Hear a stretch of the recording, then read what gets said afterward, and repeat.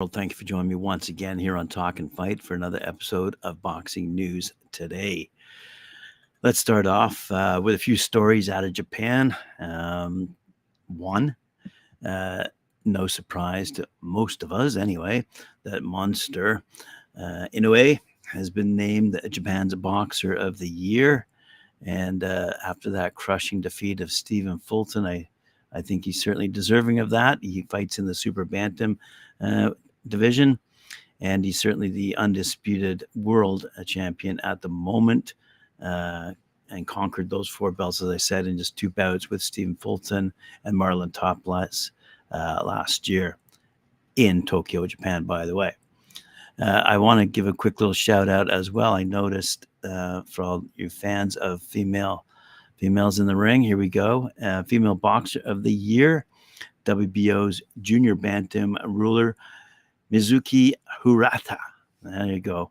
Mizuki got herself a Female Boxer of the Year in the country of Japan. Fantastic stuff. Did you see that Josh Taylor and Catterall had to be separated in their little press conference? I'm not going to go there. Who cares about that stuff? Over in Japan, though, I wanted to make quick mention of Saka. Kosuke Saka, 23-7, regained the super feather belt over in Japan as he finally emerged victorious via technical knockout, by the way, over badly bleeding Ken Kabuchi, 10-7-1 now. As I said, at that 130-pound division in the fifth round, as I said before, over in Tokyo, Japan. Good stuff. Down in Argentina, a fight I mentioned last week. Lightweight Carlos Alanis, 13-1, stopped countryman Jonathan Arena, who's now 14-15. And that took place over the weekend at the Club Atletico in Santa Fe, Argentina. Alanis apparently implemented a steady body attack from round number one and paid dividends in the second half of the fight. Arena fought gamely, had some moments, but Alanis dropped Arena in round number 7 with a timely body shot. Arena beat the count, but a flurry against the ropes moments later saw the referee wave off the bout, and Alanis was the winner by technical knockout in the 7th and became the new South American lightweight champion. We'll talk about lightweights in a second. Let's have a quick notice here, yes, of the IBF 130-pound mandatory challenger, an important bout that flew under the radar. Number 3 IBF Shazkatzavon Rakhmedov. I'm sure I pronounced that incorrectly. Apologies. And number 4 rated Eduardo Nunez squared off in Takistan to decide the number 1 mandatory position at junior lightweight. Local hero Rakhimov was coming off his lone loss 10 months ago, a tough split decision, title-losing effort against Joe Cordina in Cardiff, Wales. Nunez of Los Muchos, Sinaloa, Mexico, was making a relatively quick return to the ring after blowing out Oscar Escadon in 2 rounds in Cancun last October. So let's have a quick look here. The first half of the fight was tactical warfare as each man tried to gain their edge, taking turns coming forward while the other looked to see what his foe had to offer. By the second half of the fight, Nunez seemed to be taking over, if ever so slightly. He began to land the telling power shots of Rakhmonov and seemed unable to get off the ropes, or was hoping Nunez would punch himself out. Nunez was so squared up that all his punches appeared to be hooks, whether left or right. Jabs were mostly out of the window in favor of sledgehammer blows. Rakhimov would rally in the 9th, and for what would be the last time. Rakhmonov got much-needed reprieve from referee Mark Nelson, who called time as he instructed Rakhmonov's corner to secure some loose tape on the glove in the 10th. But that would be it, as Nunez sensed his time had come. He came out guns blazing, raining blow after blow, 20 unanswered in all, to the head of a helpless Rakhimov, who bravely, but perhaps foolishly, never went down. And referee Nelson stepped in to rescue the battered hometowner with only 15 seconds elapsed in the 11th round. So there you go, some good results. And as I said, a shout out to one of our favorite female fighters, Mizuki Hirata, who is now Japan's Female Boxer of the Year. Let's move along to Mauricio Suleiman. WBC president wants additional judges and video replay introduced. for the May 18th fight between heavyweight champs Tyson Fury and Alexander Usyk. When they go toe-to-toe at the Kingdom Arena in Saudi Arabia. Instead of 3 judges, Suleiman wants 5, along with video replay, he says. Now, I've posed a question on our YouTube channel whether or not you believe video replay should be introduced, as it has been introduced in most professional sports around the world. As this writer in boxingnews24.com says, had those things been in effect for Fury and Usyk's last fights, they likely would have both lost and would have Francis Ngannou fighting Daniel Dubois. So I'm not so sure that Francis Ngannou truly deserved to win. He did knock down Fury, but did he deserve to win? I don't know. But I don't think that it was a low blow to Usyk delivered by Dubois. So anyway, I kind of see that as a controversial paragraph. But anyway, moving forward, the bigger question in my mind, regardless of whether you have 3 judges or 5 judges, humans are humans. They make mistakes.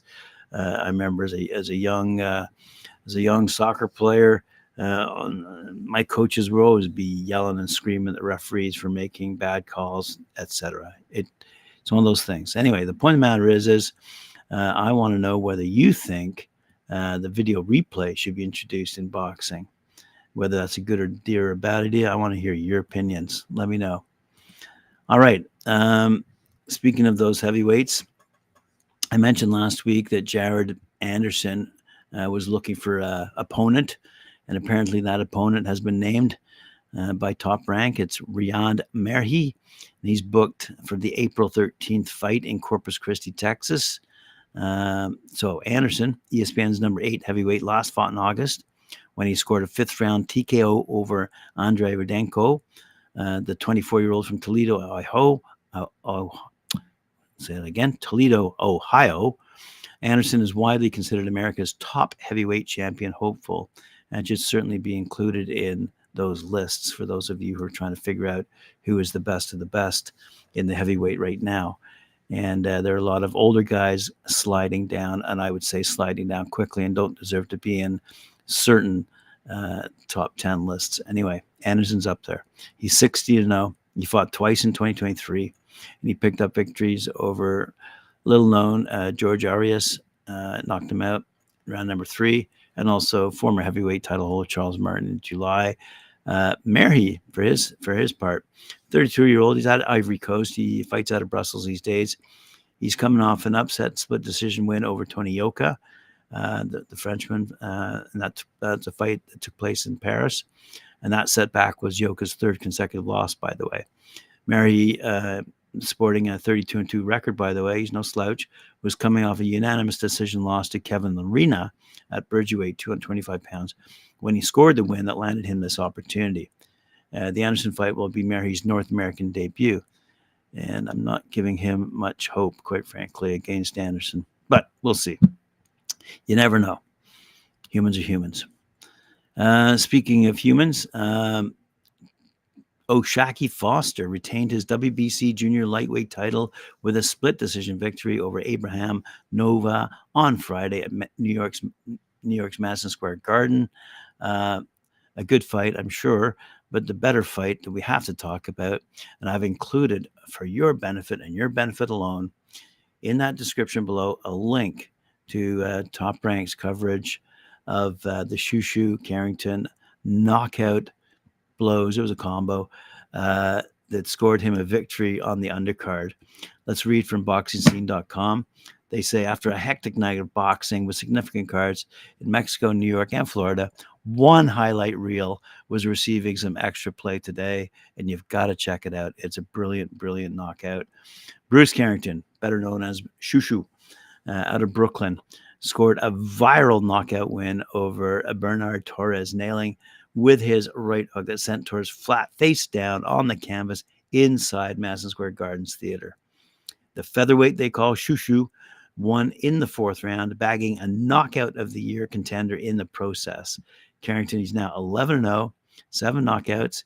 He's a constant favorite here on Talkin Fight and a guest often on Knuckle Up with Mike Orr, picked up where he left off in 2023, where many had called him Prospect of the Year, including our own Mike Orr. Torres, 18-2, collapsed face first to the canvas, and upstate New York referee Charlie Fitch wasted no time waving off the fight.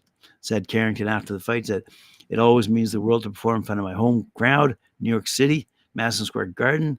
Y'all make me want to turn up every single time I fight here, I get a knockout. Every time I fight here, I get a stoppage. I felt that Torres leaned into the punch, and it landed at the right place with the right leverage. But he's a tough competitor," said Carrington. "He's a really good guy. I like how he uses his feet, uses angles well. He knows how to get out of certain situations, but we were ready for everything." So good news out of a good top-ranked fighter, Bruce Shushu Carrington. And check out that highlight reel. It is fantastic. Speaking of highlight reels, we've gotten many over the years from the women in the ring. But in particular, starting off with Katie Taylor with her gold medal at the Olympics way back in 2012. You might remember that. Anyway, Chantel Cameron posted a tweet or an X, whatever they're called these days, with respect to a possible fight against Taylor. Chantel Cameron posted, "Waiting for the green light for the trilogy to be a go-ahead. Both me and Katie Taylor have asked for the fight to happen as it's 1-1. My terms are fair, as I want to fight to gain the chance for redemption and give female boxing the trilogy it deserves." Tell me I'm wrong. That is a great matchup between two great women in the ring, and I look forward to seeing them fight. I look forward to seeing that result. And quite frankly, I don't know. I don't know how to call that just yet. We'll have to, as we go forward, continue to read the reports. Well, thanks very much for joining me here on Talkin' Fight. I appreciate you, all your subscribers. You're fantastic. I appreciate your comments.